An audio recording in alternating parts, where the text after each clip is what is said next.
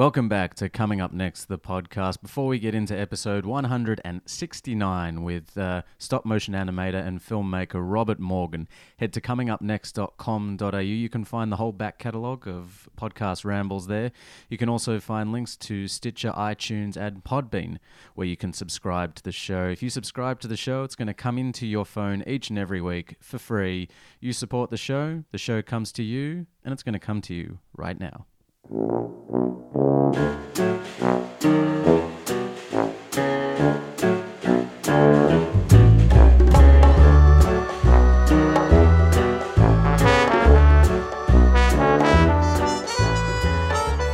Hey friends, welcome to another episode of Coming Up Next, the podcast. I'm Alistair Marks. This is my show. This is my podcast. Thank you to Maha Wilson for joining me on the show last week. Maha is an actor, an Australian actor. She was born in Iraq, came to Australia at the age of 6, and she has a quite incredible story that she shares with us. If you haven't listened to it, comingupnext.com.au is going to be the place for you to find it. And this week, for the first time, I have a stop-motion animator on the show. His name is Robert Morgan, and if you'd like to familiarise yourself with his work, you can do so on his YouTube channel, which is under Robert Morgan on YouTube. It's pretty incredible stuff. It's certainly unique, and we talk about his process becoming a stop-motion animator, some of his live-action work. We talk about the usual philosophical musings. We talk about his upcoming feature film debut, The Red Laugh. So without further ado, episode 169 of Coming Up Next, the podcast with Robert Morgan.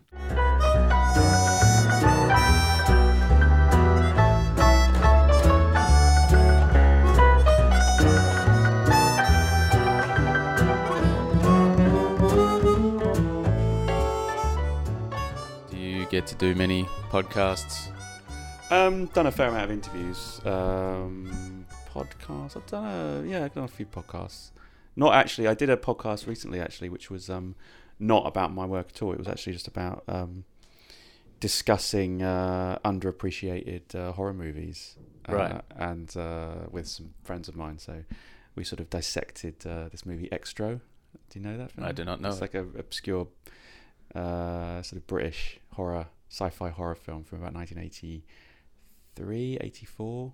That's widely considered not great, but we had this kind of conversation where I sort of defended it and dissected it. So that was the last podcast I did.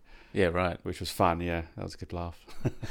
So is horror is that your genre of choice? Yeah, I guess. I mean, I like all kinds of films, but horror is what I kind of grew up watching, and it's my go-to genre, I suppose. Yeah, there's a lot of crap that you'd have to sift through to get to the gems, but there are gems. And so you grew up watching lots of different horror films. Yeah, that when I was a kid, I watched anything with monsters in it, really. Right. But, and then it's like monster movies is a sort of gateway drug into harder horror movies and so on, and then that weirdly you get into kind of arty horror movies or weirder horror movies, which then gets you into art movies. So it sort of is a path. I suppose it's the path through horror has led me to all kinds of other kinds of things as well. Yeah. Do you remember what the kind of gateway film that you saw was? What monster? Yeah. Film?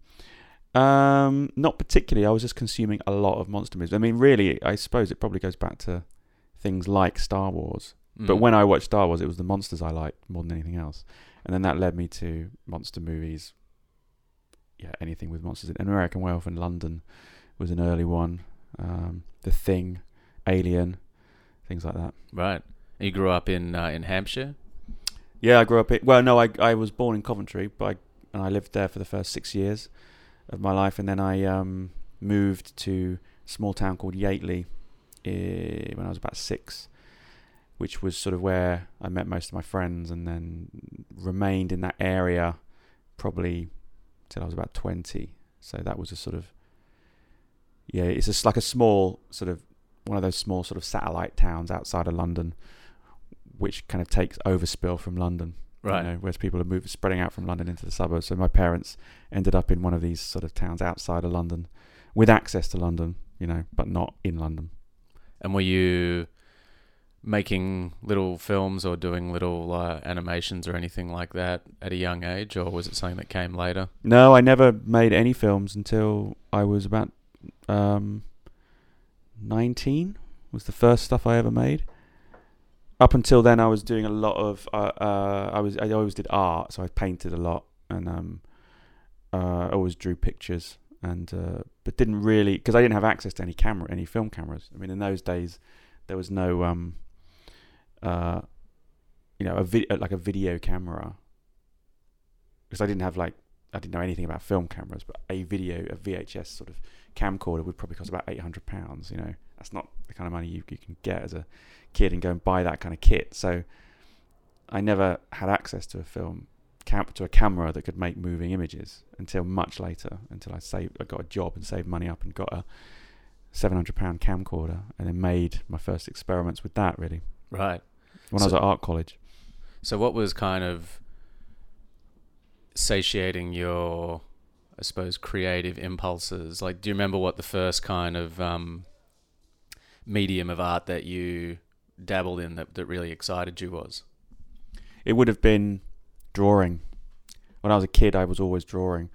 And I used to draw a lot of monsters, a lot of weird creatures and stuff. And also me and my friends used to draw. This was way before the movie Gremlins came out, but we invented our own gremlins, which were these kind of weird little spiky sort of black critter things with sharp teeth. And we would draw endless photographs of them sort of massacring this really committing genocide on this race of what the Gremlins' arch enemies were, which were the flower people. Right. And so these flower men would get like massacred by these gremlins, and me and two of my friends would draw these things endlessly. And then I ended up deciding to make a directory of every single gremlin in the race of the gremlins, and I would name them all and draw them and list their occupation. And I did like about 100 pages of this stuff, documenting like hundreds and hundreds of these creatures. Did they have like normal human names and jobs? Or? No, they had like sort of orc type names, right. like Grendel Face Smasher and like Dorkid Flower Man Eater, stuff like that. I guess his job was pretty self-explanatory. Yeah, it's really violent stuff actually, and we were just like, just go around each other's house and just draw this carnage, like for hours and hours and hours. I suppose at the time you don't really have any sort of self-awareness about it, but reflecting on that now and in the context of the work that you do now, what do you think it was that kind of fascinated you about that kind of darker world of things? I mean, for me, it was more about creating a world of characters and activities for those characters. I always associate it in my mind with playing with toys, actually. Like, because when I was young and I was obviously playing with Star Wars toys and stuff like that, I would get really lost for hours in the staging of reenacting stuff from the films, but also riffing on it and making my own versions of stuff that happened outside those films, creating my own sort of sets out in my garden out of dirt and wood and stuff like that, and getting sort of drama going on and fights going on, and that I think was the key for me when I associate that kind of creativity with the creativity I did later on with the films, with animation films, because you're doing a similar thing. You're building miniature characters and sets for them, and you're staging things for them to do. Yeah, I used to do similar thing, but with wrestling figures and Ninja Turtles and G.I. Joes, yeah. and just have these really long, elaborate storylines going that I would somehow. You just always remember, like the continuity would generally be pretty good from memory. Yeah. And to me, I would get lost in that for hours and hours and hours, and just the whole days would go past where I was just lost in this world of these characters. Yeah. And So I suppose coming into school, primary school, high school, was this kind of creativity or this I suppose desire that you were feeling, was that something that was at the forefront, or was it just something that you were kind of doing as a hobby or on the weekends or whatever? It was always a hobby. Like, I had teachers at school who thought I was good at drawing, for example, and tried to encourage it. And one of my teachers commissioned me to do a drawing for her, which I did eventually, but it sort of felt a bit like homework, so I didn't enjoy it that much. And I think maybe somewhere around the school time is one of the problems I think that is inherent with school, is art is not considered a serious subject, and so it got pushed, to the side a little bit, where like more academic subjects become more important.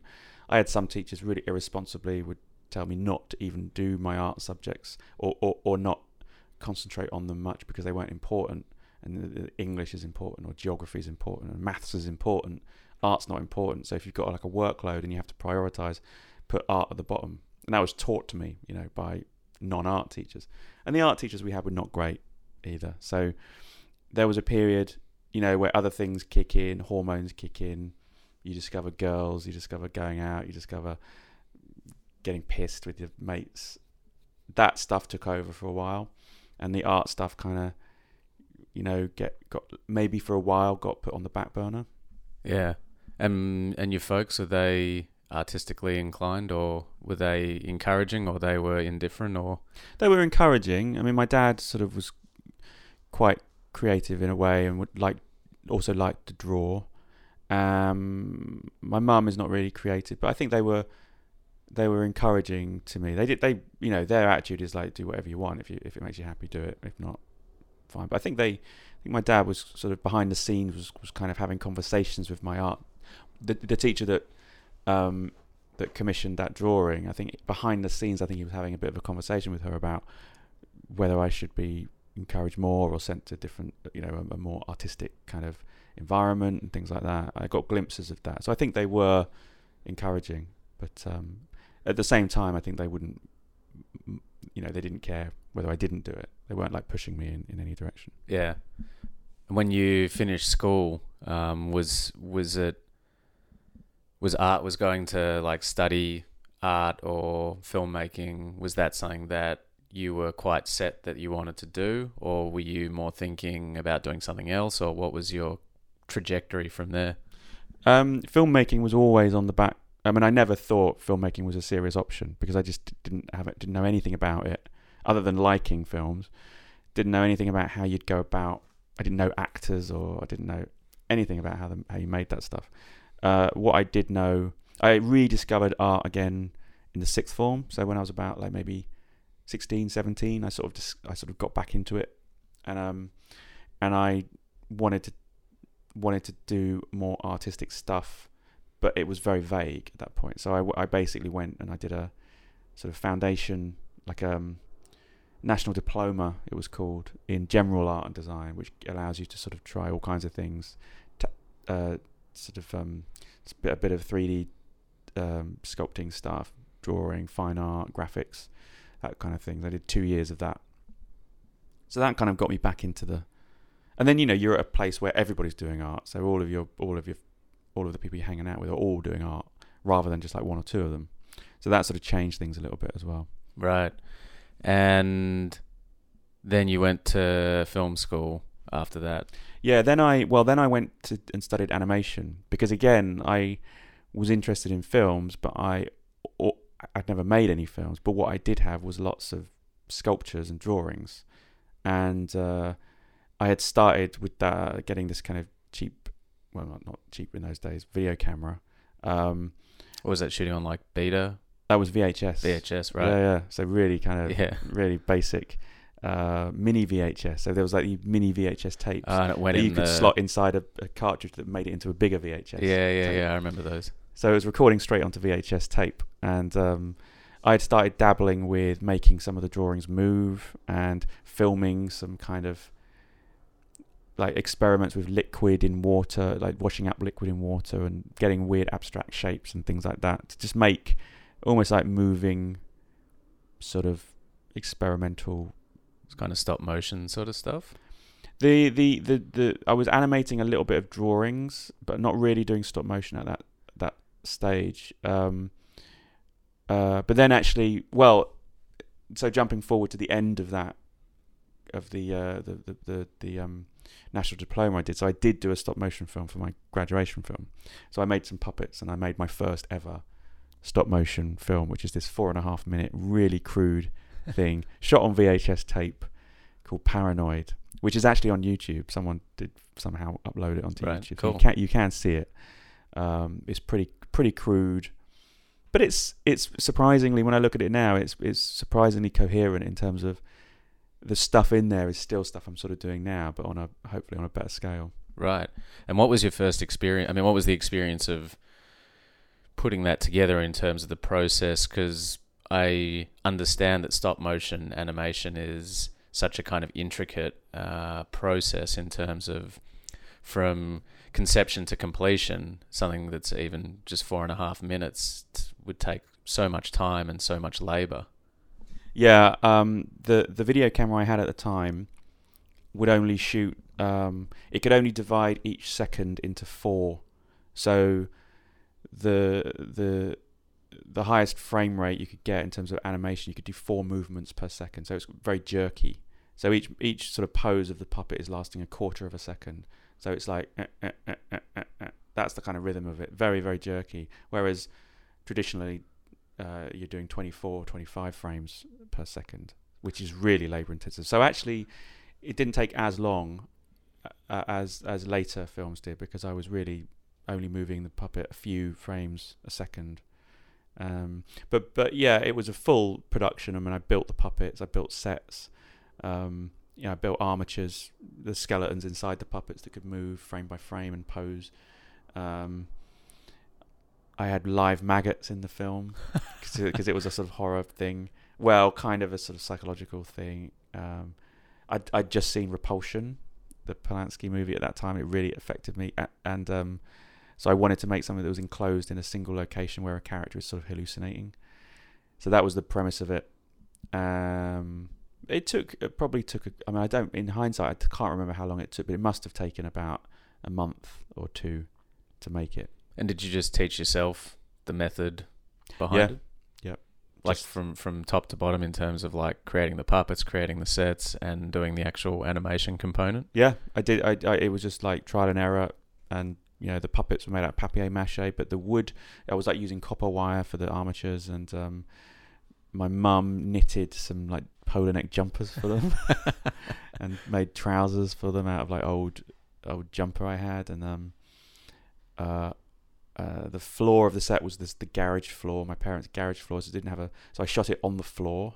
So it was like very, very basic, but it had all the kind of components. It was like a sort of 3-wall like theatre set, really. So it didn't have much flexibility with where you put the camera. It was pretty basic, but it had the same kind of sort of insular atmosphere that the later films had anyway. So I think it was an important first step. Very basic, but yeah. And the post-production process, I mean, was it in-camera edited, or did you actually... It was no, it was edited by hooking up 2 VHS videos to each other. Oh no, that's wrong actually. There was a way that you could hook a lead from the camera straight into a VHS recorder, and you could play from you could play segments of the shots from the video player directly onto a VHS tape, so you could record it directly on. So it's kind of edited from the camera onto VHS tape.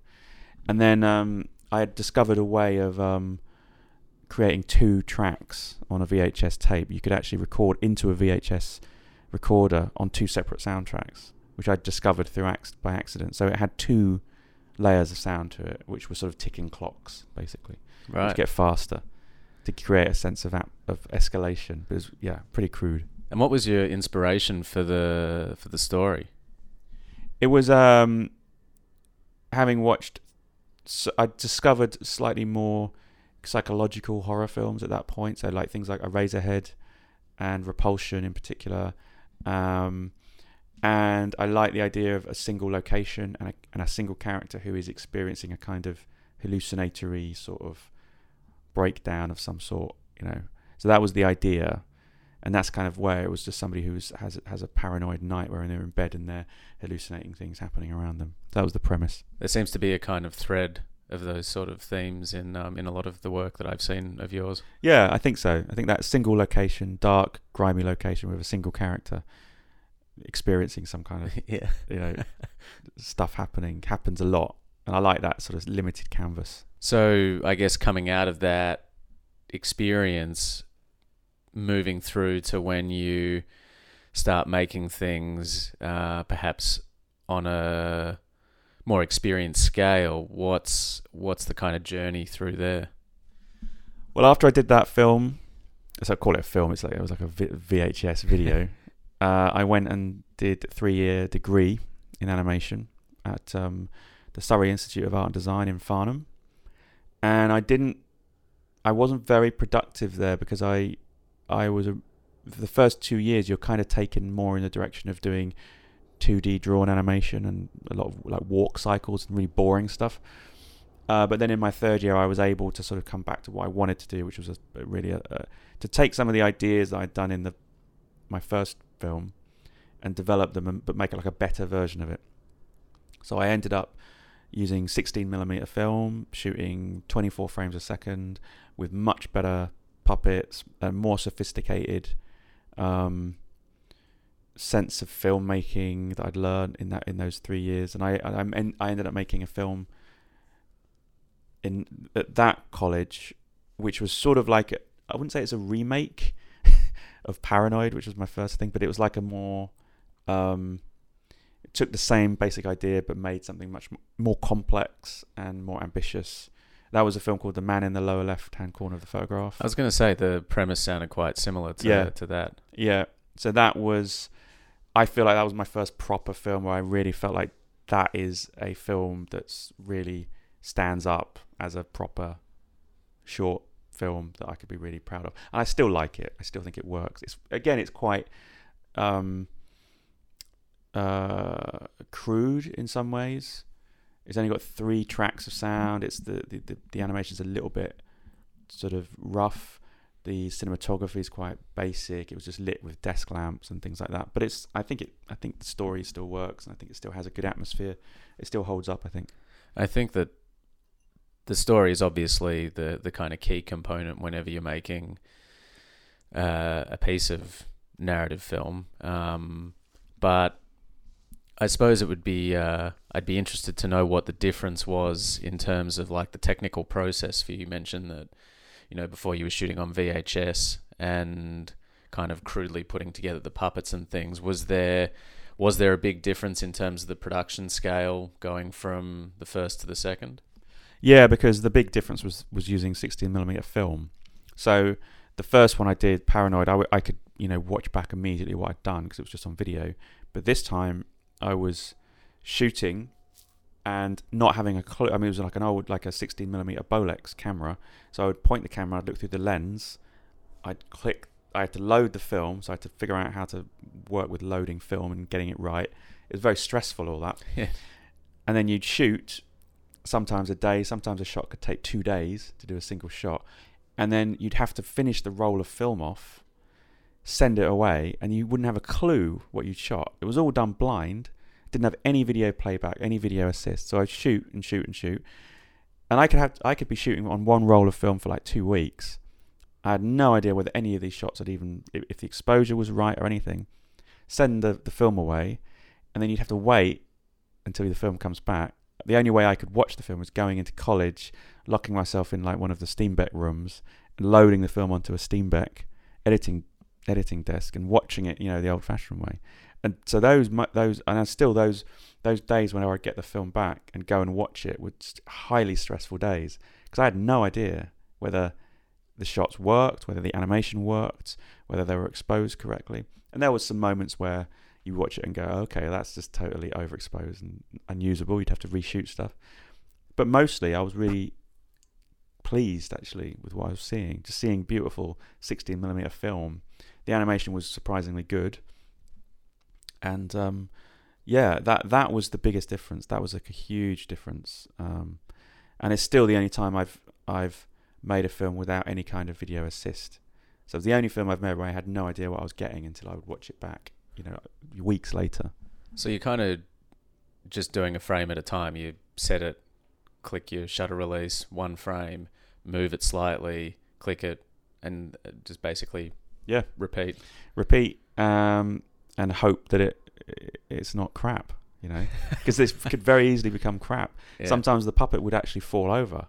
You'd have to put it back into where you think was the right place, but you had no way of checking because I didn't have a video assist. I couldn't wind back the video and say, oh yeah, to the last frame, say, okay, match it up. That's where it was. You'd have to just guess. I think it was standing around here, and put it back and then continue animating and hope it was all right. Hope that it doesn't jump around. Yeah, and surprisingly, it was usually pretty good. So it's not a way I would ever work again, but it was maybe a good thing to have gone through because it teaches you a lot of self-control and concentration. I was going to say, do you think that it gave you a really good grounding and education as a stop motion animator? Yeah, because I think learning how to do it in the most difficult way possible means it becomes easier when you have better tools. I mean, nowadays I shoot digitally with drag and frame. I can see everything on my laptop. I know exactly what I've got. If something falls over, I can match the frame perfectly, etc. It's much easier now. But I think having gone through that concentration remains, and the sense of heightened focus, remains. I don't seem to remember having when I did the first one. So I think it did leave a sort of residue of intensity when I'm working that still is there. I guess it's a good backstop to have to know that you can do it in the dark, so to speak. Yeah, definitely. Yeah. I would never choose to do it like that again because it was pretty horrific, stressful. Sounds like it would have been tedious as well. It's very tedious. It's because also when you can watch stuff back, it keeps the enthusiasm up because you can see it and go, oh, that looks great. Okay, that's really working. Keeps the excitement up, which is really important when you're working on something for a long period of time. Whereas if you can't see anything, it's like, you don't know what you're getting. It's a bit more tantric. Yeah. So you are sort of channeling something. It's kind of a sort of mysterious process, stop motion animation, that's for sure. So the next thing you made was The Cat with Hands? Yeah. I mean, for anyone who's listening, who's curious, a lot of your work is available on your YouTube channel. I think most of it's on YouTube, yeah. I think The Cat with Hands was the first piece that I watched, and I mean, I'd love to know how you even came up with the concept. Well, the concept actually comes from a recurring nightmare that my older sister used to have when she was a kid. So she had this recurring, and I'm about 3 or 4 years younger than her, and when she was probably about 12, so I would have been about 8, she had this recurring nightmare about a cat with human hands. It's just a normal house cat, but it had like big human hands, and it was chasing. Terrifying. Yeah, it's so weird, and it would chase her and her friends around, and it terrified her for. It seemed to go on. My memory of it is that it seemed to go on for a very long time. That it recurred many times, and the cat. The cat with hands, she would always be crying about it and talking about it, and this iconic thing, this image, the cat with hands, was sort of a key memory really from my childhood. So I thought it was a really interesting image to start with. So when I started thinking of it as a potential character, a centerpiece for a story, it always felt to me, if you're going to sort of transpose it into like an actual story, sort of felt like it had a kind of folktale or fairy tale quality to it. So then I had the idea that it lives in a well, and then that kind of stuff. All the rest of it sort of gravitated towards the central image that it was this cat with hands, and how I could, and also the right from the very beginning, it was designed to be a 3-minute film because that was the commission. It was for Channel 4 television, and they were looking for 3-minute films. So it had to be 3 minutes. So I thought, how can I use that image and tell a really short story involving that? It felt like a fairy tale, and that was the development of the idea was from that perspective. Do you feel a certain level of freedom, which it seems like a weird thing to talk about in the context of the confinements of actually, or the labor-intensive nature of making stop-motion animation, but creatively, do you feel like there's a freedom that you probably wouldn't get if you were making live-action sort of stuff? I think there's a greater degree of control over stop-motion because I sculpt all of my puppets as well, so it's like you're making the actors yourself, and then you are acting through the characters. So you're kind of doing everything. And I think, I guess there's a greater level of control to create a very sealed sort of world. So I like the idea of making worlds, little self-contained experiences or dreamlike experiences you enter into when you watch a film. And I think that's easier to achieve with stop motion animation because you can build everything exactly how you want, and you can do it on a small scale. So you can do stuff in a fairly small environment, but create things that have the sense of being bigger and more epic than they are on a desktop, on a table in a spare room. So that's the advantages of it. The disadvantages of it are the fact that it's kind of a lonely process, and the fact that you don't have that collaborative aspect that you get with live action. Because I do live action stuff as well, and I like the collaborative. I like bringing other people into the world and hearing what they have to bring to it, and creating a sort of mixing pot of collaboration, which you get with live action. I like both sides of it for different reasons. But I think the key thing for animation is just the level of control is very appealing. And what's it like when you then finish a piece of animated work and put it out into the world? I mean, The Cat with Hands had quite a big impact when you did release it. Is it something where you kind of just acquiesce to the way people receive it, or is there kind of something that you hope for, or what's that experience for you? I think for me the most important thing is that I'm happy with it, because there's nothing worse than making something that you just think, oh, that's a bit crap. And I think if I'm happy with it, I think I trust that there will be other people who like it as well. And that's it. And I think some of the film, all of the films have had, some people love them, some people don't love them. But if you like the thing, if you're happy with it, then it doesn't. I don't really care if other people don't like it. But because usually there are people that do like it, and that's really, I think you have to trust your own taste like that. And that's something I've learned, is that I have to be happy with it. Because if I'm happy with it, I know that other people will be happy with it. If you're making something that you're compromising, or you're making mistakes, or it doesn't feel right, then how's anyone else supposed to like it, And was it Separation that you made that was then repurposed for a Tool music video? Yes, it was, yeah. That's pretty incredible.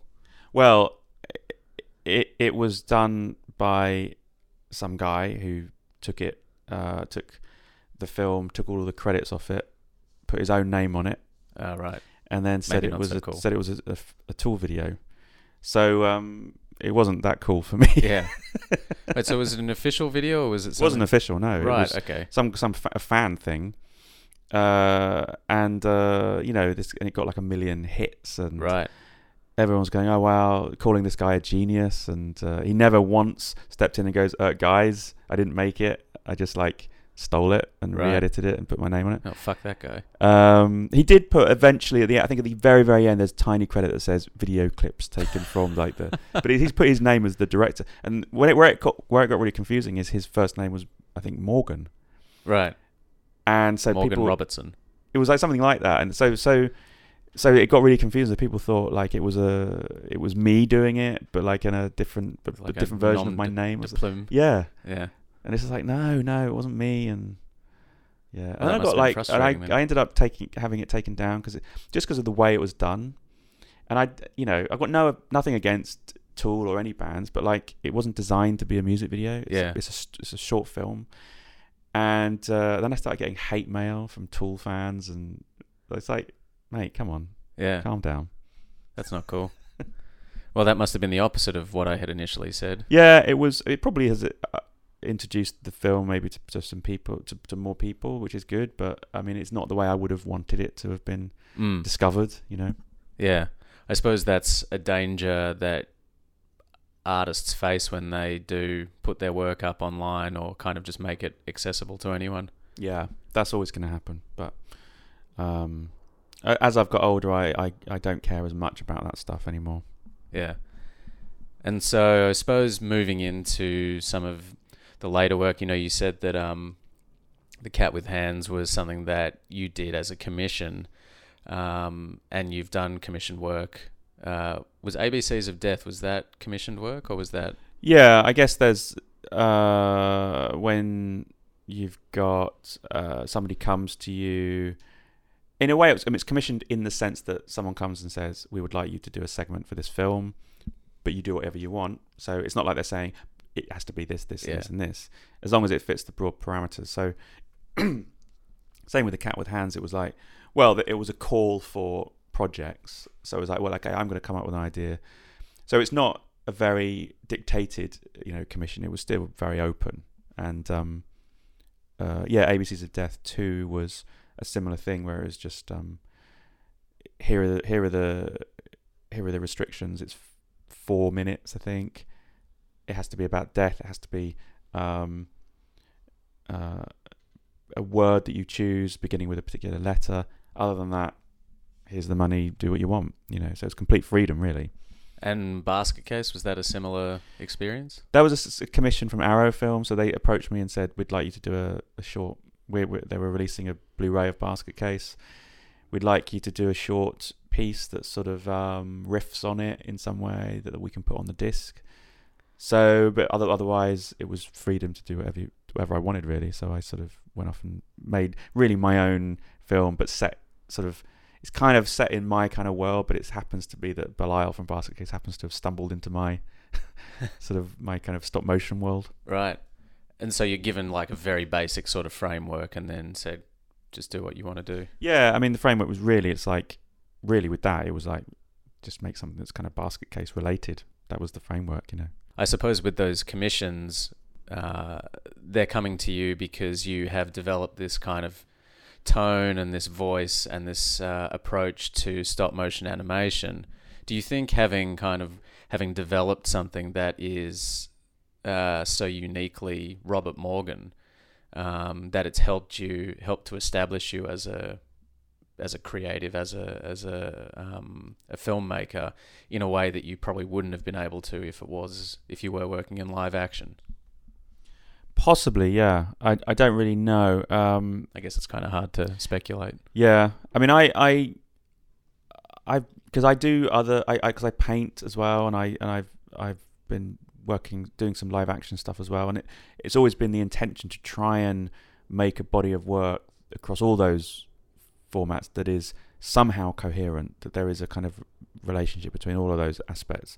And the stop motion stuff just happened. I just found certain shortcuts and certain stylistic things that I found very easy to do and felt very correct to me aesthetically, that I developed and pushed as far as I could. And I think that became something that people knew me for. And I think that couldn't have happened in any other medium. I think there's specific qualities of stop motion animation that lend itself to a particular mood, particular way of making the puppets and how they look and how they feel, and a particular approach to sound, particular approach to the types of environments that the character are existing in. All of that sort of has added up to a very specific, I guess, sort of mood and style. But then it's like that thing when you do find that mood and that style, part of you wants to kind of do something different, to try and expand it at least, or because it can be dangerous to just carve just such a specific path forever. I'd like to try different things as well, but still hopefully there's a coherence to it, that it does feel like there is an overall body of work there that relates to each other. So I suppose from top to bottom then, how do you feel as though your process, both creatively and technically, has expanded or evolved from the first piece up until this most recent piece for Basket Case? I think for me the key thing was discovering silicon rubber. Right. That was like a really big important moment, because my first film, Paranoid, the puppets were made of papier-mâché, and I didn't feel like that was right. Second film, the puppets were made out of latex and liquid latex and foam latex, and they had a more fleshy look, but it looked more like rotting flesh, old rotting kind of flesh, and I wanted to have something that was more alive than that. And then when I discovered silicon rubber with the Cat with Hands, we made the hands out of silicon rubber, which really looks like flesh, like living flesh. And that was a really big moment, because then I realized I can really push that a lot further and make puppets that really feel like they're alive in some way. So when I did The Separation, that was the place where I really pushed the silicon rubber thing as far as I could take it, in particular to try and create a sort of Francis Bacon kind of quality to the puppets, which have this really visceral, fleshy, ultra fleshiness. So I think that development has been the thing that, making that creative leap into making characters. And the thing about stop motion is it makes things seem like they're hyper alive because of the weird quality of the movement. So if you combine that with the ultra fleshiness of the puppets, I think it's very disturbing for people to watch. And I think that was the area that I found my voice or whatever is like that little area there where the puppets feel like they're hyper living in some weird sort of disturbing way. Disturbing and visceral are definitely words that I would use. Yeah, definitely. Especially in Separation. Yeah. By a lot of the work, but yeah. Yeah. It's very intriguing as well. Yeah, I think it's got an emotional kind of dimension to it as well, because I like the idea of like you feeling conflicted about the characters, where you have a sort of involuntary like a sort of reluctance to engage with them, but you end up feeling for them. So there's this weird dislocation that you have when you're watching the film, hopefully. I think also not using, in most of the work anyway, literal language, and using a more kind of emotional language and soundscape definitely adds to that feeling of discomfort, but then also that feeling of engagement. Yeah, I think I never wanted to have, I don't think I've ever really had characters talking properly, because it's like, what would they say, for starters? And secondly, I just really like the idea of the world being like a physical world, not a verbal world, and keeping it more like on a slightly different level of reality. So it's not quite. I think if characters start talking, you just hear the mundane human performance of it, and the words become sort of very specific. And I think it's nice if it just remains on this slightly weirder subconscious level, which removing any talking gives it a slightly more interior sort of level of reality, and it makes it a more universally accessible story. It makes it more more universal. So next up, you're, I suppose, expanding your world into a feature film that you've been working on and developing for a while. Yeah, there's a 2 or 3 actually. But okay. Yeah. Is there a sense of nervousness about trying to do something much bigger, or does it feel like it's kind of a natural progression from where you've been? I think different challenges for different films. One of the film, I'm developing a live action feature film, which has animation in it. I'm also developing a pure stop motion feature film. They have different challenges. The live action film has the challenges of all the, working with a big production team and actors and all of the big machine of a film production, traditional film production, and still figuring out how to get my voice across using all these different people and all these big cameras and big lights and big tracks and things like that, and all the team that you're working with. And then the stop motion feature, the challenge there is like to sort of go down the the route of creating a story that can sustain, you know, it's a short feature film. It's like a 75 minute film, but still that's quite a long amount of time to sustain stuff, and to make a film that does not compromise on the kinds of things that I've done in my short films, because the feature does have dialogue in it, and because it's just necessary to tell the story. But figuring out how to tell that story that has a lot of elements in it that are much more specifically real world elements, but still retain the kind of strangeness, you know, of the short films. Right. That's the challenge. And so the stop motion one, that's Red Laugh. That's the Red Laugh, yeah. And that's based off a book? Yeah, it's based on a book called Leonid from a Russian author called Leonid Andreev. It's a very visceral war story on one level, but it's also about a sort of psychological, very interior kind of very weird sort of collective nightmare that happens to the inhabitants of a small town after the people from the front line of the war start coming home. And how did you find this book? It was introduced to me by a friend, Ben Harvey, who's a writer, and he just said this is a great book and it's got images in it that are right up your street. He gave it to me and I read it. It's quite a short novel and it's just full of like amazing images and very, very strange, very disturbing ideas. And I always thought it would make a great film, but originally I was thinking of it as a live action film. And then when I met our mutual friend Frank Murray, producer, who has been on this podcast. Who's been on this podcast. He's been on twice. He has been on twice. Yeah. The second time we did it in a pub. Right. Yeah, and we were talking about doing a project, and he specifically was interested in doing an animation project and asked if I had any projects. And I did have this one idea that was a sort of revenge movie about a gang of rodents who have sexually fetishized the violence done to them by cats. And they developed this weird, it was a bit like Crash, but with like mice. And he didn't like that one. So he said, have you got anything else?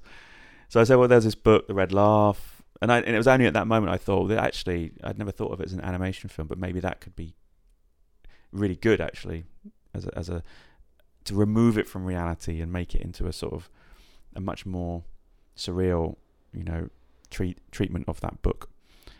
And so then we sort of took the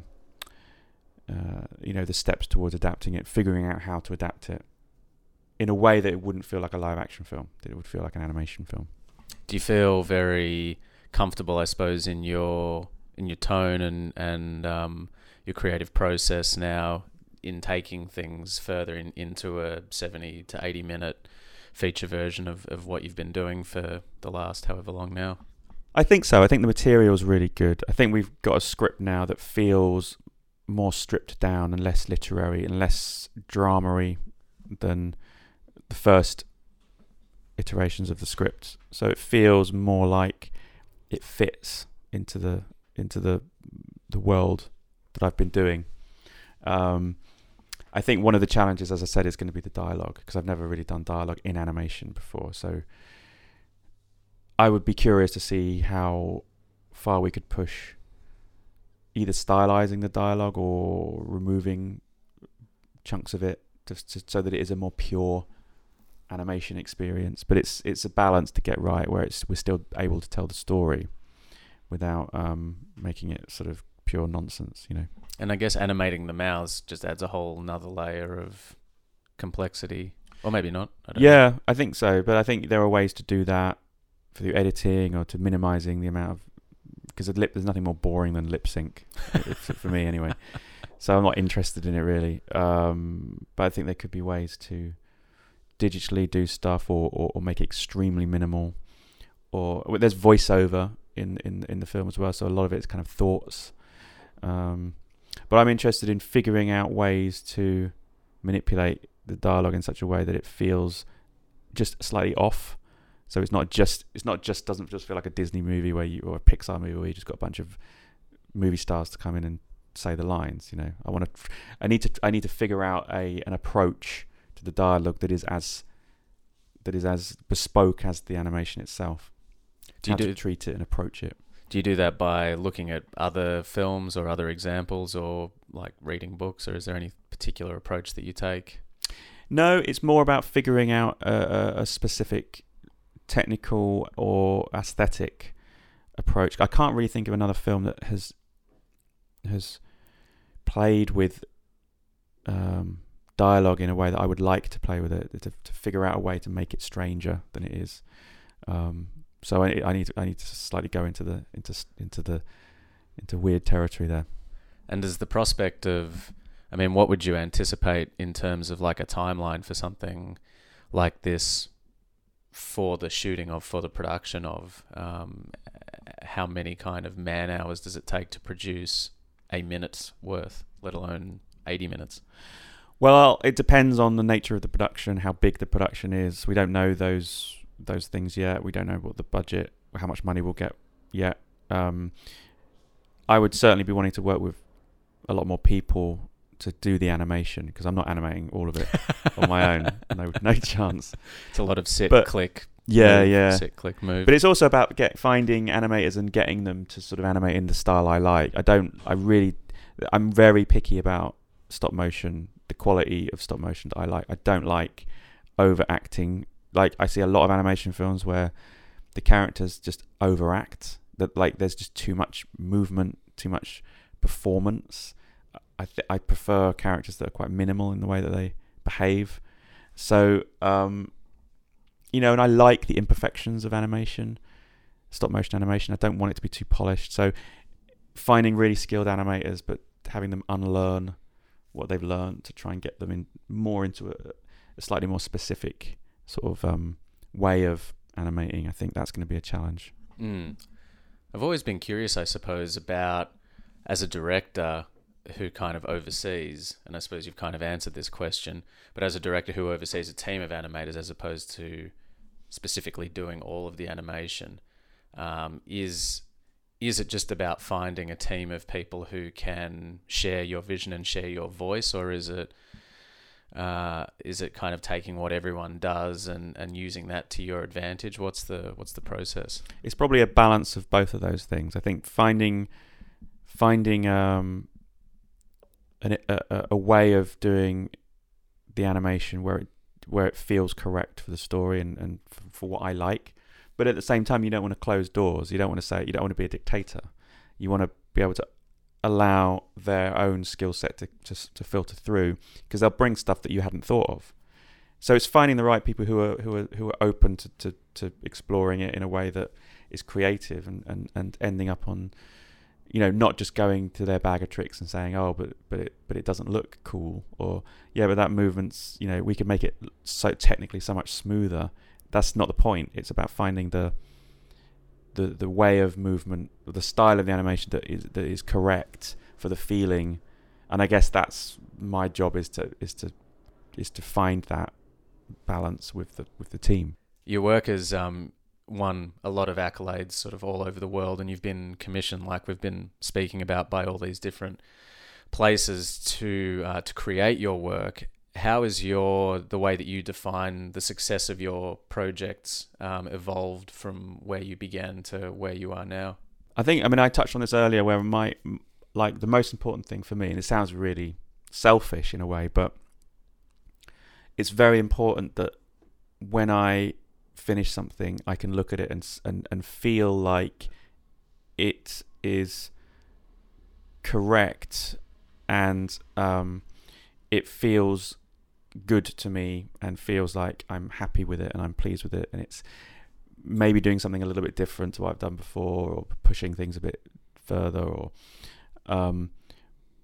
but that it feels uncompromising. And I don't mean uncompromising in a way that it's like has to be, transgressive or anything like that. Just, it feels like I have not compromised what I wanted to do with it.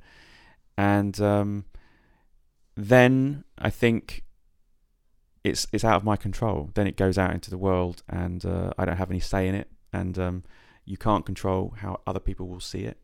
You want people to like it, and you want people to be excited about it, but there's nothing you can do about it. So I try not to get too worried about that.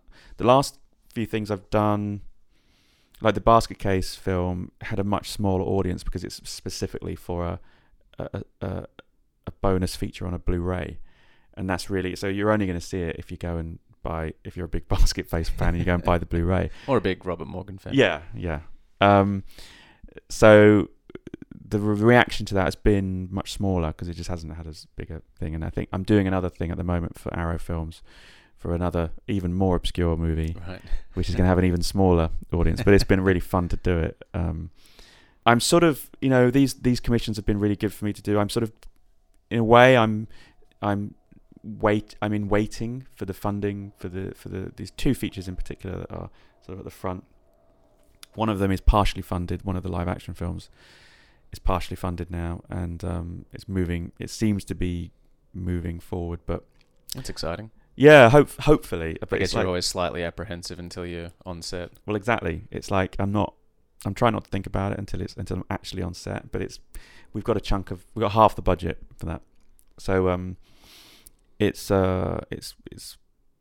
seems to be moving forward. But the commissions that I've been doing, that if the feature films weren't sort of gathering a bit of momentum, I think I would probably be more inclined to work on something that was going to have a bigger exposure that I could send to festivals, and more like a film like Bobby Yeah, which was the last sort of, I suppose, big film I did.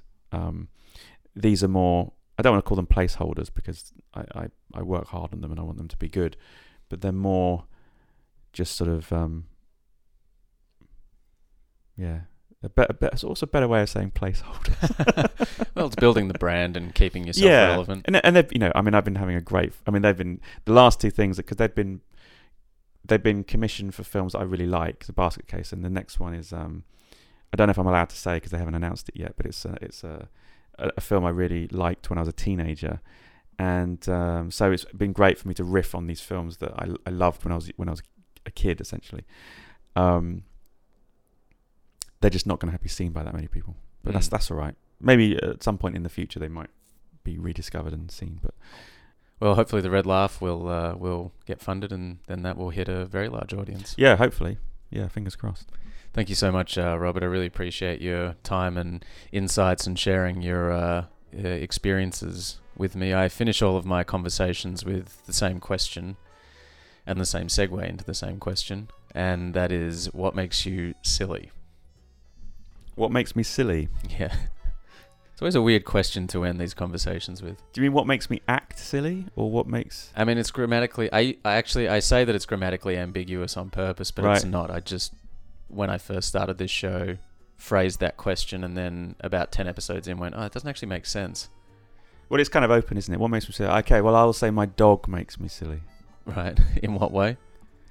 Just brings out a really strange side of me that makes me want to lie down and sort of kind of put on really weird voices and stroke the dog and behave slightly like a dog myself. What sort of dog? She's a rescue dog from Greece, but she's like a sort of amalgamation of pretty much every dog, right? into this kind of insane thing that is quite a beautiful animal. Yeah, I used to have one of those in Melbourne. His name was Bob. Bob. Yeah. My dog's name is Pod. Right. Yeah. It's kind of like Bob. Yeah. Does Pod ever eat your models? No, actually, she sort of sniffs them, but that's about it. Will she be appearing in the Red Laugh? Well, maybe. She got a pretty amazing voice, actually. I've been quite interested in figuring out a way to use her sort of screaming noise that she does when she sees cats. Right. So, and it's quite a weird noise, so I might try and use it in something. Cool. Yeah. Well, I look forward to hearing it. Yeah. Thanks so much, Rob. Thanks a lot.